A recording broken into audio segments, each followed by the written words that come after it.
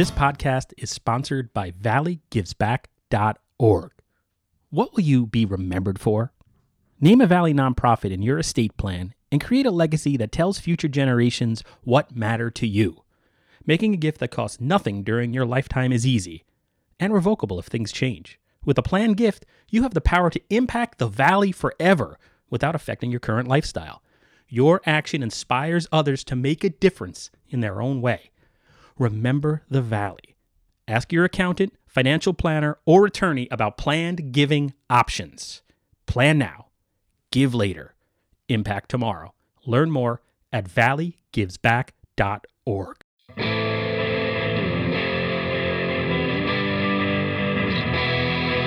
For hundreds of years we've brought you the news. Printed the info, we gave you the clues. Owners' profits were always sky high. Changing market now threatens our lives. Hey everybody, welcome to Navel Gazing, the Valley Indies podcast. My name is Eugene Driscoll. I'm a reporter with valleyindy.org. That's an online nonprofit newspaper covering Ansonia, Derby, Seymour, and when we can, Shelton. If you want to look up past episodes of Navel Gazing, go to valleyindy.org. Check out Navel Gazing under our masthead. Can't miss it. Noise in the background is my rescue puppy. She sleeps a lot. I'm recording this Friday, September 28th, and she's decided to just get up a little and move around. Go back to sleep, Sophie. So, guest today, Jim Gilday. I actually haven't done the interview yet. I'm planning to do it tonight at 7 p.m. over the computer, so the audio will be uneven, just to let you know in advance. Jim Gilday is from Derby. He is the chairman of the Derby School Board. He is the chairman of the Ansonia Derby School Regionalization Committee. That's a mouthful. We're going to be talking about that, some school board issues or education issues within the city of Derby. And Jim is also the chairman of the Connecticut Commuter Rail Council. That is a group that advocates for improved rail service in the state of Connecticut, and that includes the Waterbury branch here in the lower Naugatuck Valley. We've had Jim on the podcast a few times before, so I'm looking forward to that conversation. Hopefully it went well. Hopefully by the time this publishes, it'll be a good talk. But before I get to the interview, I wanted to record this intro. By the way, this podcast is sponsored by valleygivesback.org. But I wanted to take a moment to remember Melvin Mason. Melvin Mason was a friend and a colleague, fellow local journalist who passed away September 26th. He was just 43 years old. He leaves behind his wife of 2 years, Allison, his stepdaughter, Laura, and it's just incredibly sad. And Melvin was just a good guy. In a lot of ways, he had just started this new chapter in his life after a rough spot. You know, he was the editor of the Stratford Star. I don't know if I said that. But before that, being the editor-in-chief over in Stratford, he had worked for the Connecticut Post for many years. He was their Valley reporter. So there might be a lot of people that remember Melvin, who maybe worked in city government or were involved in local happenings going back about, I guess, 10 years ago. I know he covered Ansonia. It was actually before the Valley Indy launched. But I met Melvin through my wife, Autumn, who was then a photographer at the Connecticut Post. And Melvin could talk to anybody. He, first time I met him, I think it was on Elizabeth Street. I was in my car, and we were just, I think my wife introduced us, and then she drove off. I think she had just completed an assignment. I don't really remember, but Melvin me and him talked for probably just an hour there on the street. First time meeting him, just sort of commiserating about local news coverage.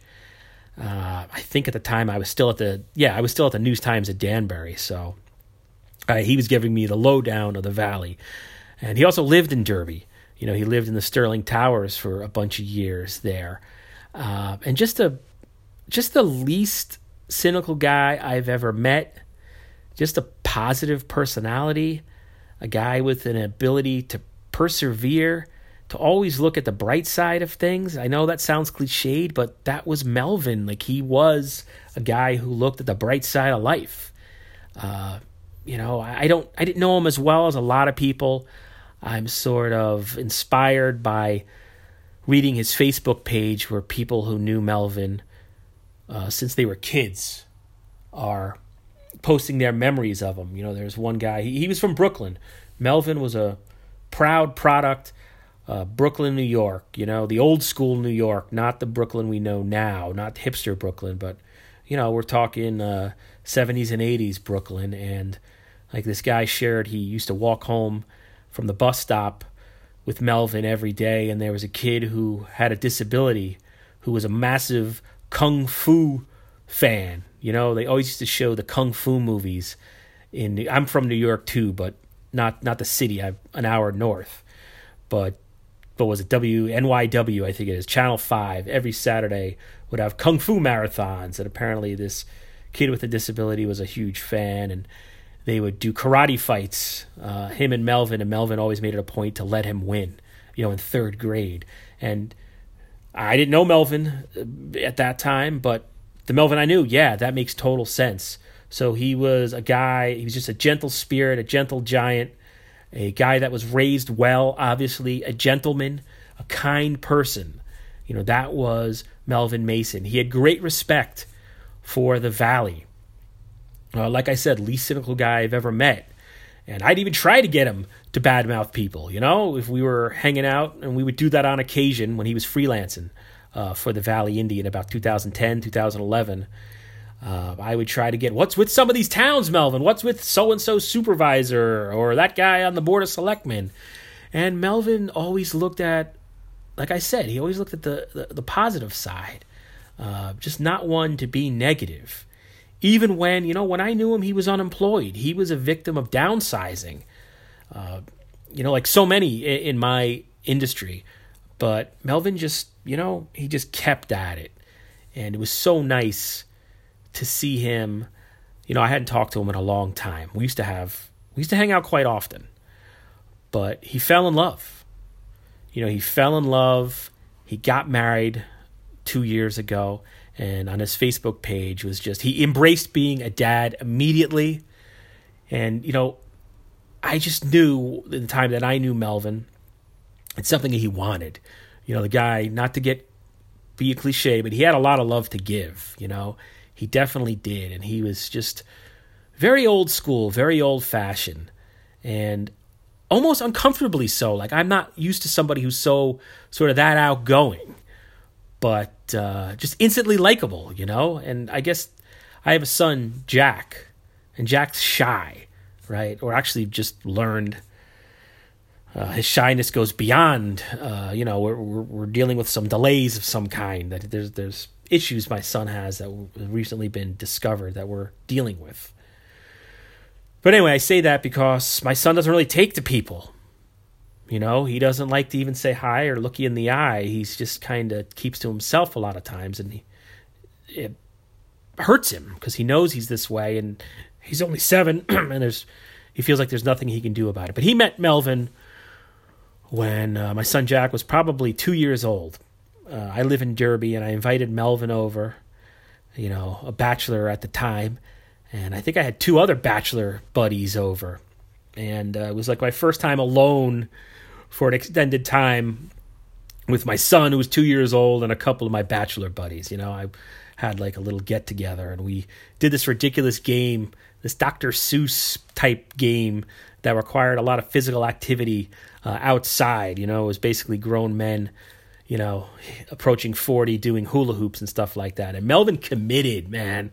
It might have been the first time he met my son, and he was just like running across my backyard, sliding like a maniac, much to the delight of my son. He was truly a gentle giant and just a good guy, and it's just so sad that he's gone. I mean, he worked with Kate Ramuni, right? She covered the Valley for years. They worked out of the Connecticut Post Office when they had one over the Bureau on Elizabeth Street in Derby. Kate Ramuni remarked on Facebook, I once said in the office I hadn't had a home-cooked meal in so long. And the next day, Melvin brought her in a home-cooked meal. That was Melvin Mason. You know, I hate to say it again and again, but just a good guy. And I never thought, you know, we'd lose him this early. So, and then in just terms of a local reporter, you know, guy put in incredible hours, you know, for little, not a lot of pay and not a lot of appreciation. You know, in this era when it's hyper partisan and everybody wants to take a swing at the press and everybody seems to be infected with this rage virus of partisanship, Melvin took a lot of that personally, because I would see it on his Facebook page, and I'm like that too, where you're just trying to do a good job. You're basically every day, you don't want to make a mistake, and you try to be as fair and you try to be human to people. That's what Melvin was, and I'm sure he just wanted to, when he went to bed every night, just to know that he didn't wrong anybody that day. That was very important to Melvin. I know, because I had conversations with him about that. And I actually had Melvin on our, well, it wasn't on our podcast. We do The Great Give every year as a fundraiser. It's a 36-hour online fundraiser for like 1,000 charities in New Haven and the Greater Valley. And 2 years ago, we had a bunch of Valley reporters on, including Melvin, to just talk about what it was like covering the Valley during their tour here, if you will. So here's just a quick clip of Melvin in the Valley Indy office in Ansonia. This was a few days before he was to be married. Now let me interrupt for a second. Sure, go now, ahead. you have a big life change coming. When you're getting married? Yeah. When? Friday in New York City. Yep. Yeah, my wonderful fiance Allison. She and I will be wedded on Friday, and yeah. Does it feel strange? Yeah, because I'm married too, and at first it's like in your it's like, what is going on? I know, and I was going to ask you, like, you know, how did you deal with it? But I'll just tell you right now, it's just. Oh, just go rewind. The Dewdrop In was here earlier. He's got all how I deal with everything. Oh, okay. That's right. Jake Carlucci from the Dew. Yeah, no, but I'm kind of. I've been obviously. Bachelor for God knows how long, and then all of a sudden you know exactly how long. Yeah, exactly. Yeah, well, obviously, yeah. So it's a change, because it's almost like with me, and even my future wife will tell you this. It's like I'm very resistant to changing on certain things, but then when I get into it, I'm like, okay, this isn't that bad, and I think she kind of pulled me along in that way, and I haven't really had a chance to get used to the whole, getting ready to get married thing, because I've been so busy working. It was only yesterday when I was talking on the phone, because she's in New York right now, getting set up. And her name's Allison? Allison Gardner, soon to be Allison Mason, which I know she's like, yay about. We should probably. What's her now? Let's check that. Yeah, sure. I got my phone right here. She's very excited about it, and I think I finally started getting really excited about it when I talked to her yesterday. And my brother, she actually met my brother recently, my brother and my sister recently, and and it was great to see them on a personal note, on a much happier occasion. That was Melvin Mason, recorded 2 years ago during The Great Give. So I respected him as a reporter because he had a big heart, and if it's any condolence or any comfort to his family, his new young family, you can see how much he was loved by reading his Facebook page. So rest in peace, Melvin Mason. You'll be missed. I'm sorry I didn't reach out and talk to you more in the last few years. I regret that. I wish I had done more than just the occasional comment under a Facebook post. You were a good guy, and we'll miss you. So, thank you.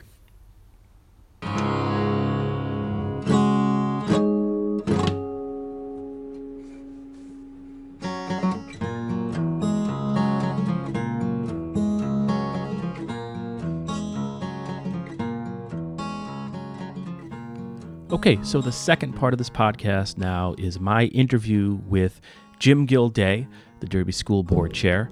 In this interview, we talk about the Ansonia Derby School Regionalization Committee. He gives an update. They've been working since May. They have an important meeting coming up October 22nd. The public is welcome at all their meetings. Then we talk about there are now retired police officers acting as security in Derby schools, with more on the way. We talk about an advanced manufacturing program briefly that Jim is very committed to at Derby High School. And then we talk about some improvements coming to the rail lines that run through the valley. So here's my interview with Jim. Joining me on the line, as promised, is Jim Gilday, the chairman of the Derby Board of Education, the chairman of the Ansonia Derby School Regionalization Committee, the chairman of the Connecticut Commuter Rail Council. He does everything. Jim, thank you so much for joining us. Completely my pleasure, Gene. Always happy to be here.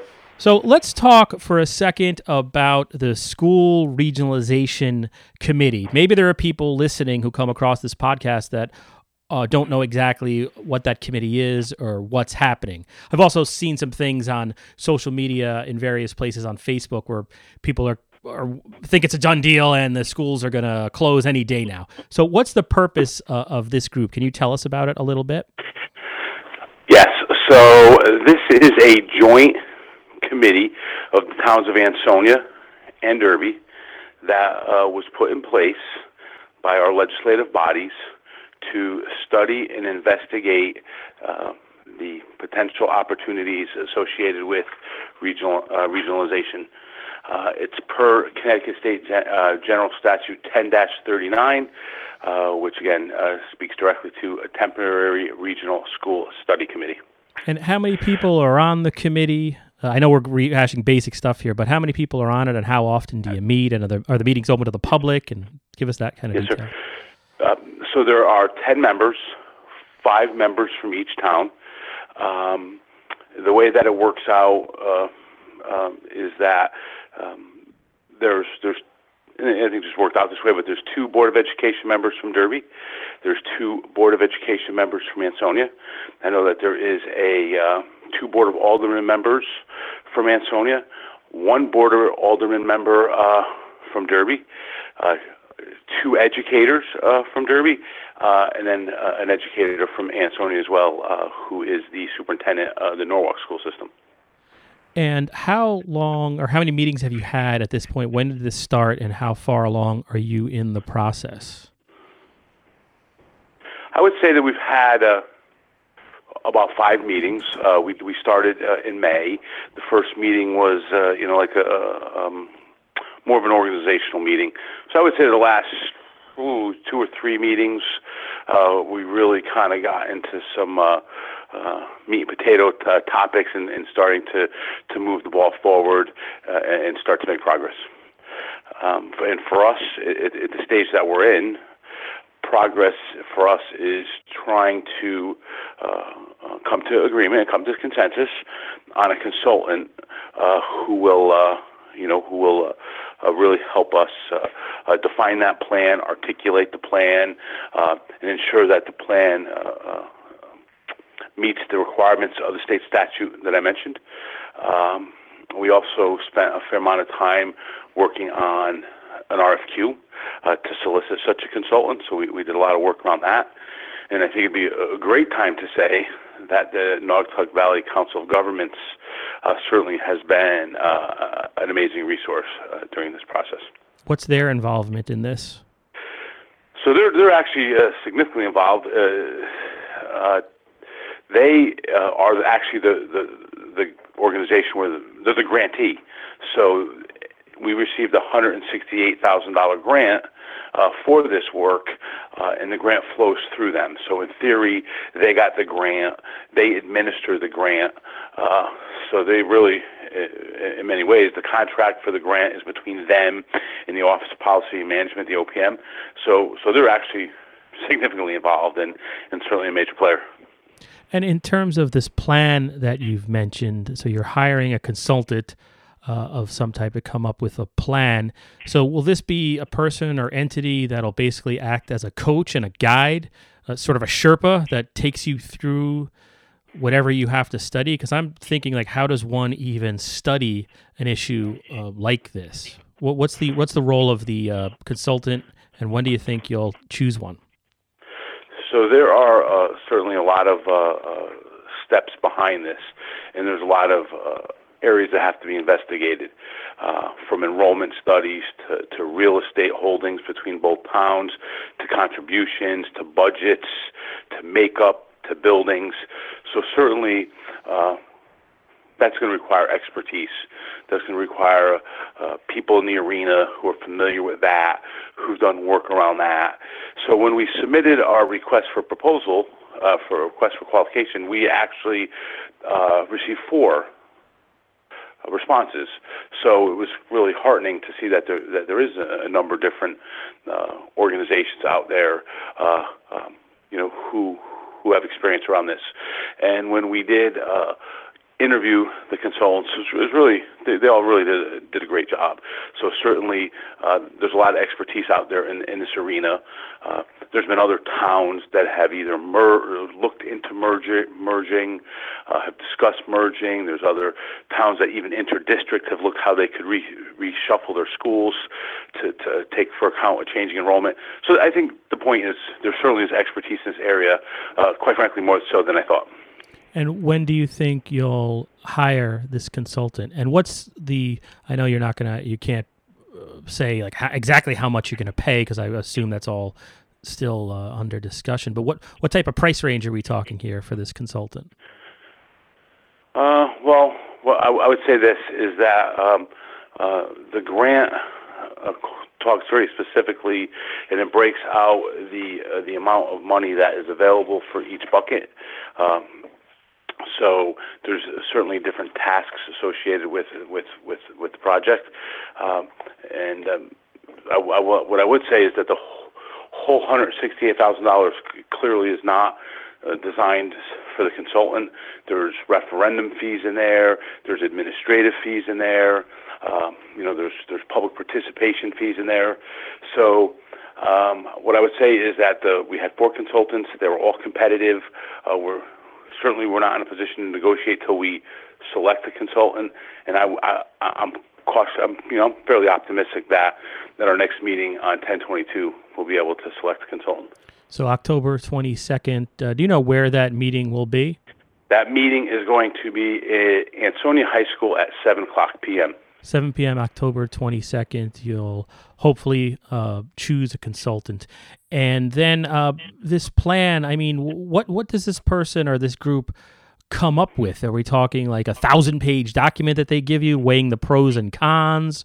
Or do they give you here's what it could look like if you want to go this route, and then yay and nay on that? Like, what's the process at that point? So the closest I could say is that we were able to look at the Northford and Colebrook regionalization plan, okay, which is a very, I think they underwent a very similar process to us.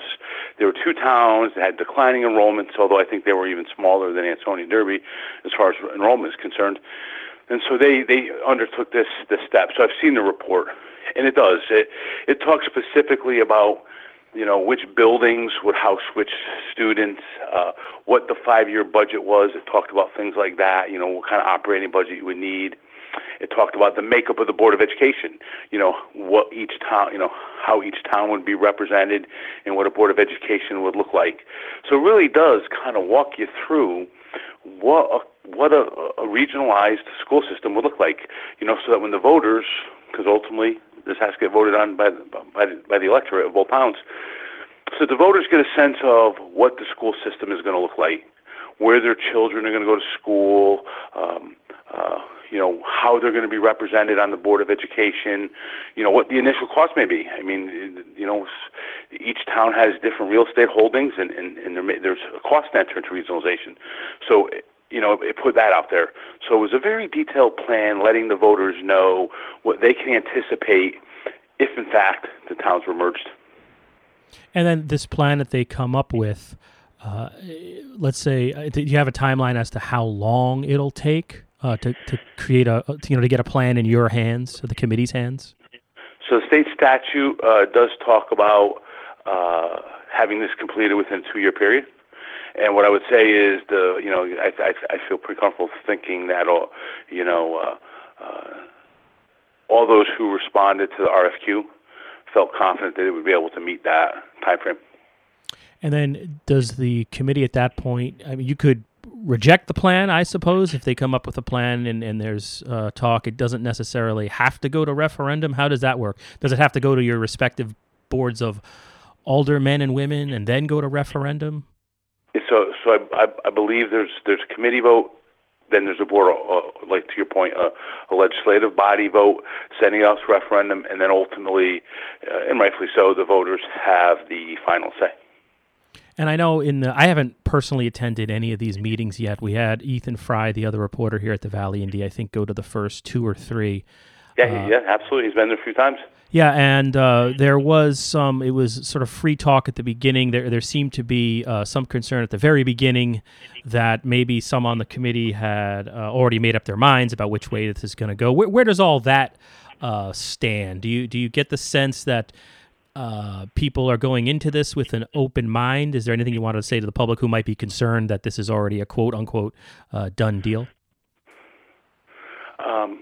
Yeah, I think you're right. I mean, I think Ethan did capture some very, articulate discussions about, being open-minded, because at that point, and truth be told, there's people outside the committee, people outside the committee who weren't privy to the discussions from the committee.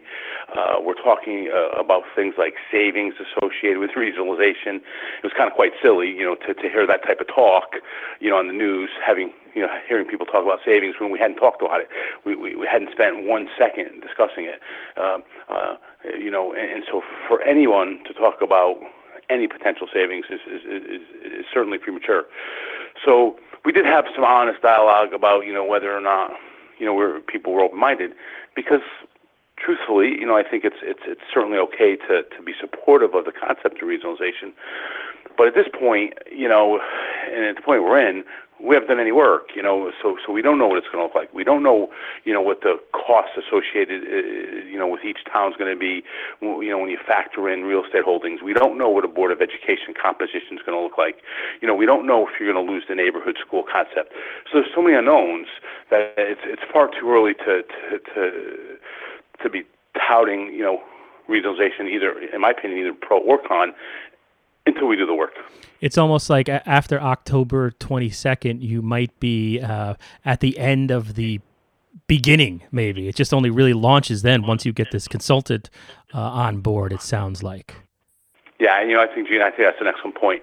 I think that's really where it will take off, and that's really when you'll start to see some progress. And it may not be a lot of progress, visible right out there in the open, but again, having a consultant on board, an expert on board, starting to really delve into those the deep issues, is important.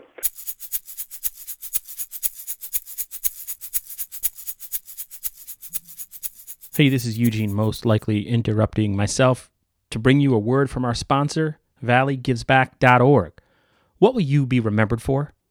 Name a Valley nonprofit in your estate plan and create a legacy that tells future generations what matter to you. Making a gift that costs nothing during your lifetime is easy and revocable if things change. With a planned gift, you have the power to impact the Valley forever without affecting your current lifestyle. Your action inspires others to make a difference in their own way. Remember the Valley. Ask your accountant, financial planner, or attorney about planned giving options. Plan now. Give later. Impact tomorrow. Learn more at valleygivesback.org.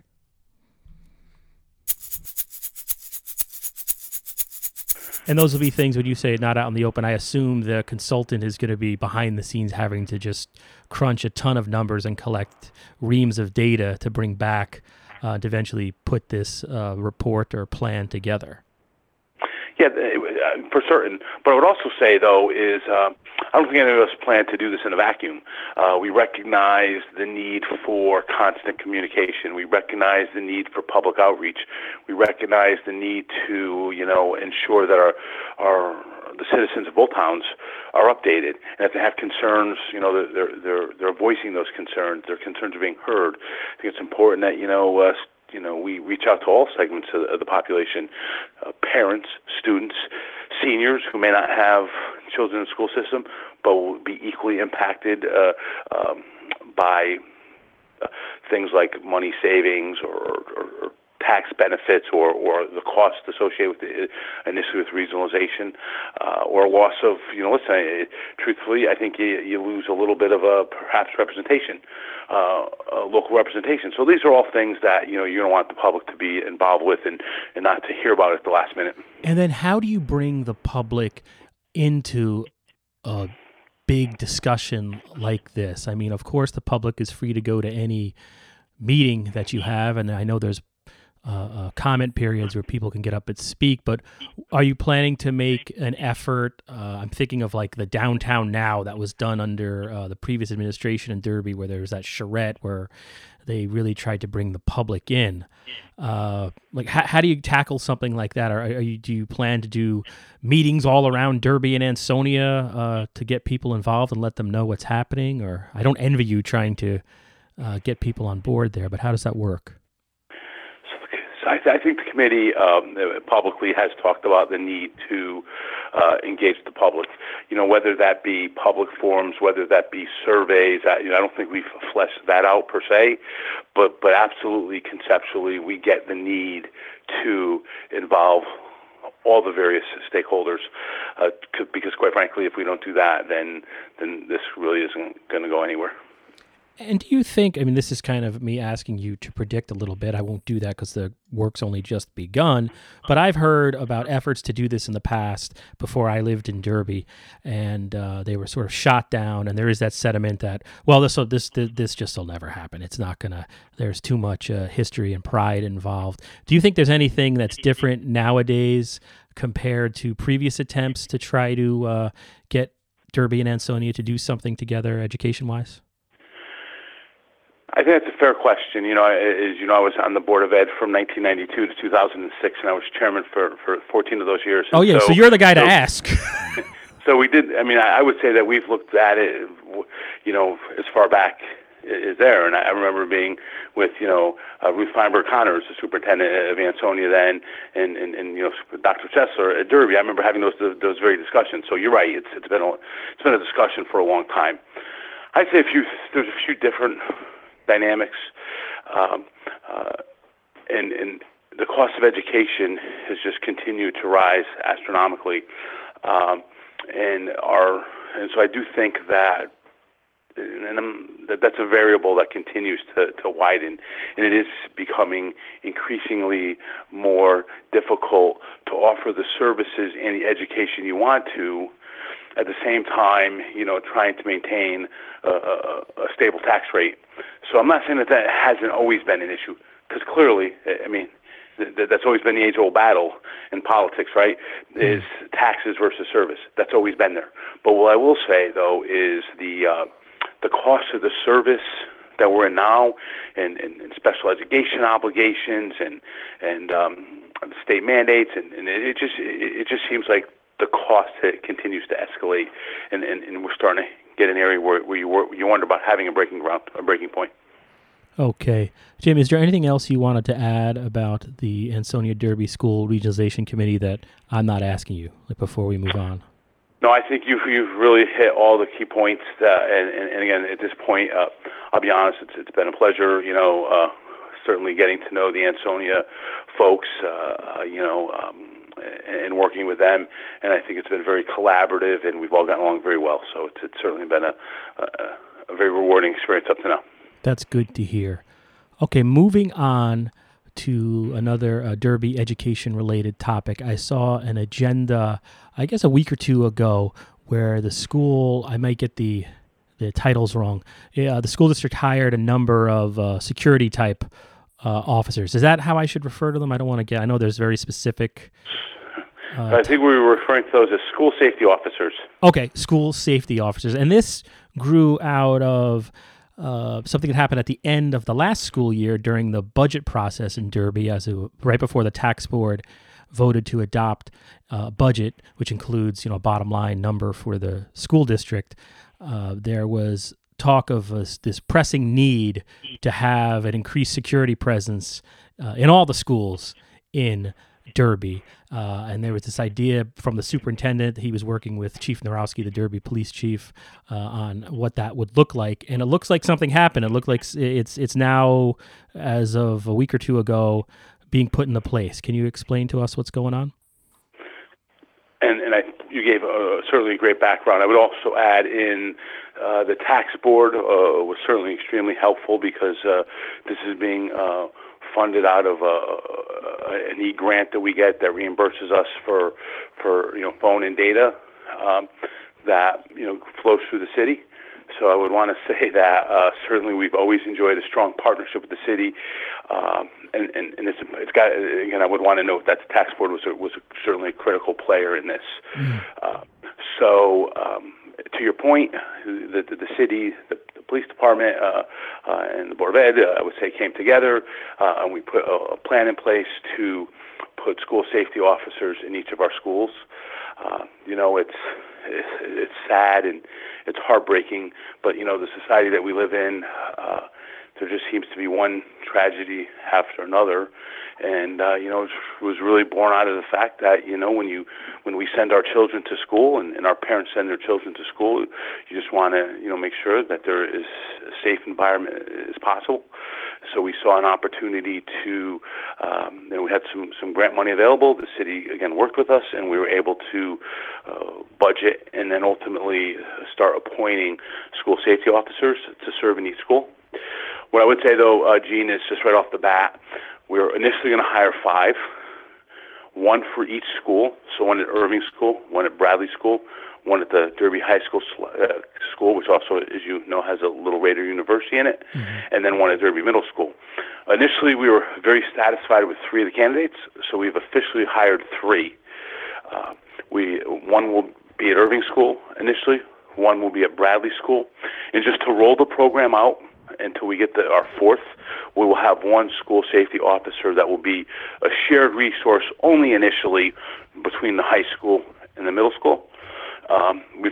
We reposted the position. We have a new round of applicants coming in, and then the goal would be to have that 4th school safety officer, so that way there'll be one at the high school, one at the middle school, and then we'll have a trained floater, a trained backup to cover vacations, illnesses, sicknesses.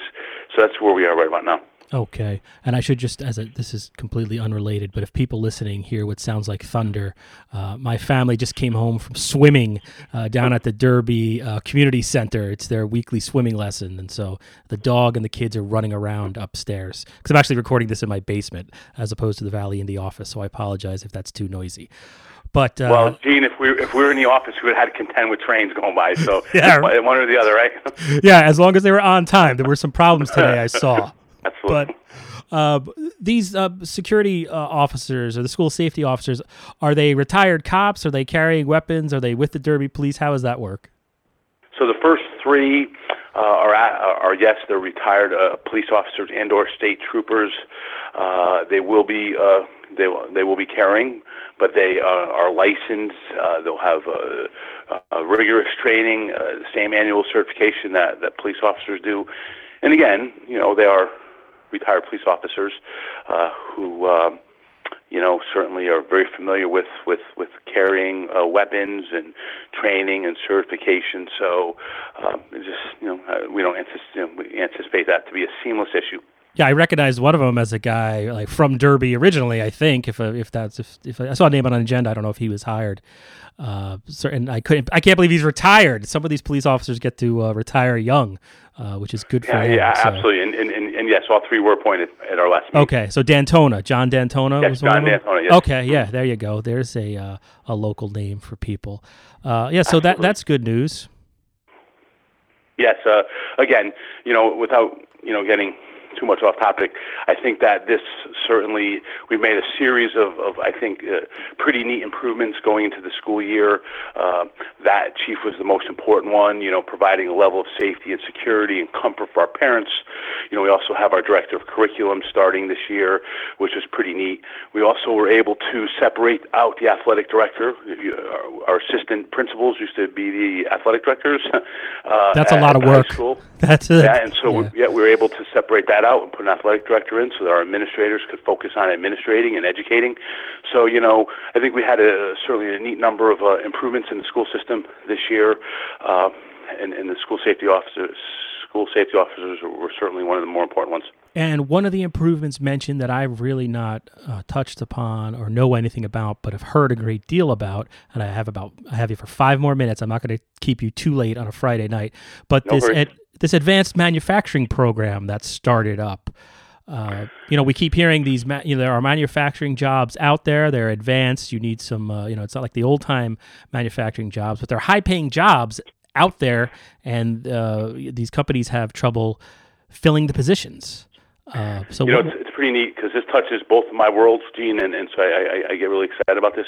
For those who don't know, I mean, a lot of people know the volunteer work I do, but my day job is I am the director of manufacturing at Bigelow Tea, so I'm able to speak pretty passionately about manufacturing in the Northeast, and the very point you mentioned is that there's manufacturing jobs that I could tell you that just go unfilled year after year. I just gave a talk, and I know we only have a few minutes, but I just was a keynote speaker at Material and Manufacturing Summit Institute at Southern Connecticut State University with the New Haven Manufacturers Association. It was just interesting to hear, the speakers from the New Haven Manufacturers Association all tell the same story. We can't fill our jobs. So we're really excited about the Advanced Manufacturing Center. I would say that, just to give you a really quick update of where we are now. Yeah, like what is it though? Like where is it? And like describe that to me a little bit. Yeah, so it is in the high school. It is in one of the vacant, one of the areas that we had in the building that due to declining enrollment, we were. Due to declining enrollment, we had some space available. So it is right there, located in the high school. We currently have about 10% of the equipment in place, and we expect the other 90%, I would say, in January. Right now, we offer 3 classes for our students. We're offering SolidWorks, blueprint reading, and benchmarking. When the bulk of the other equipment comes, CNC lathes, CNC milling machines, once we have the bulk of the equipment, then we'll roll out the full curriculum, which we expect to hopefully happen in about January. So that's good. Really excited about that. Who's financing this? Is this a partnership between the district and another group, or how is that happening? So there was grant money associated with this program, and we are working closely with Housatonic Community College. Good.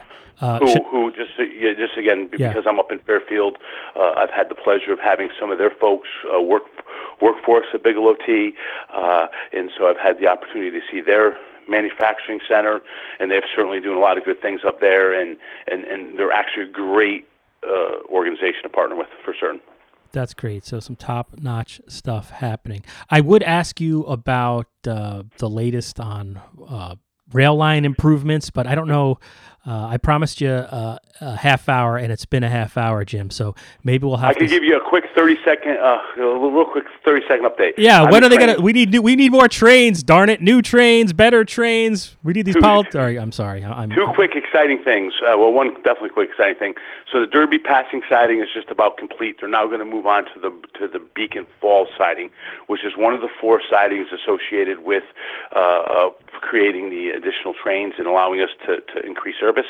At the same time, the Department of Transportation has just entered into a contract with the vendor who's going to supply the new coaches and the new locomotives for the Waterbury branch line. Now that's still 3-4 years away, but they're now entering into contract there. They are actually ordering an additional set of trains to take advantage of the passing sidings. So I think that's certainly exciting news. And then lastly, and this is just really a small thing, a short-term thing, is we met with Metro North just Wednesday, Grand Central Terminal at Square Bar Building, meeting with MTA Metro North President Catherine Rinaldi and other folks at Metro North, and they announced that the restoration work, I won't get too deep, but they're doing some work down the line, which is severely impacting the on-time percentage on the Waterbury branch. They're just about done with that work, the track restoration, and within about 2 weeks, we expect the on-time percentage, which has been terrible in the 60%, to climb back up. Oh, that's good news. There's my 60-second rail spiel. Yeah, Jim, you should get a job announcing somewhere. That was awesome. Like you don't have enough to do. All right, sir. Well, Jim, as always, I want to thank you for taking the time to talk to me and for just being so open. I truly appreciate it. Completely my pleasure, and I want to tell you, if I could, and just leave you with my last party thought, is my favorite tweet, and then I told Ethan this, that I had seen absolutely in the last probably year, was your tweet that said, you think $99 is too much for an ad? Ask the Evening Sentinel how much they're charging. I loved it, Gene. Very nice. I got to learn how not to be bitter. That's why I like talking to you. That was classic. That was excellent. Are you kidding me? I loved it. All right. Hey, Jim, thanks a lot. Have a good weekend. Take care, Gene. Bye. For hundreds of years we brought you the news. Printed the info, we gave you the clues. Owners' profits were always sky high. Changing market now threatens our lives. Post-literation, critical reading, dumbed down nation, signs of inbreeding. TV sucking ideas from our head. Public discourse just about dead. We'll ride the dinosaur. Yeah, ride the dinosaur. Our readers are in the opens each day. Clickbait, a prurient way. It's free information here to stay. Not even hookers give it away. Advertising, metastasizing, newsroom shrinking, constant attrition. We'll ride the dinosaur. We'll ride the dinosaur.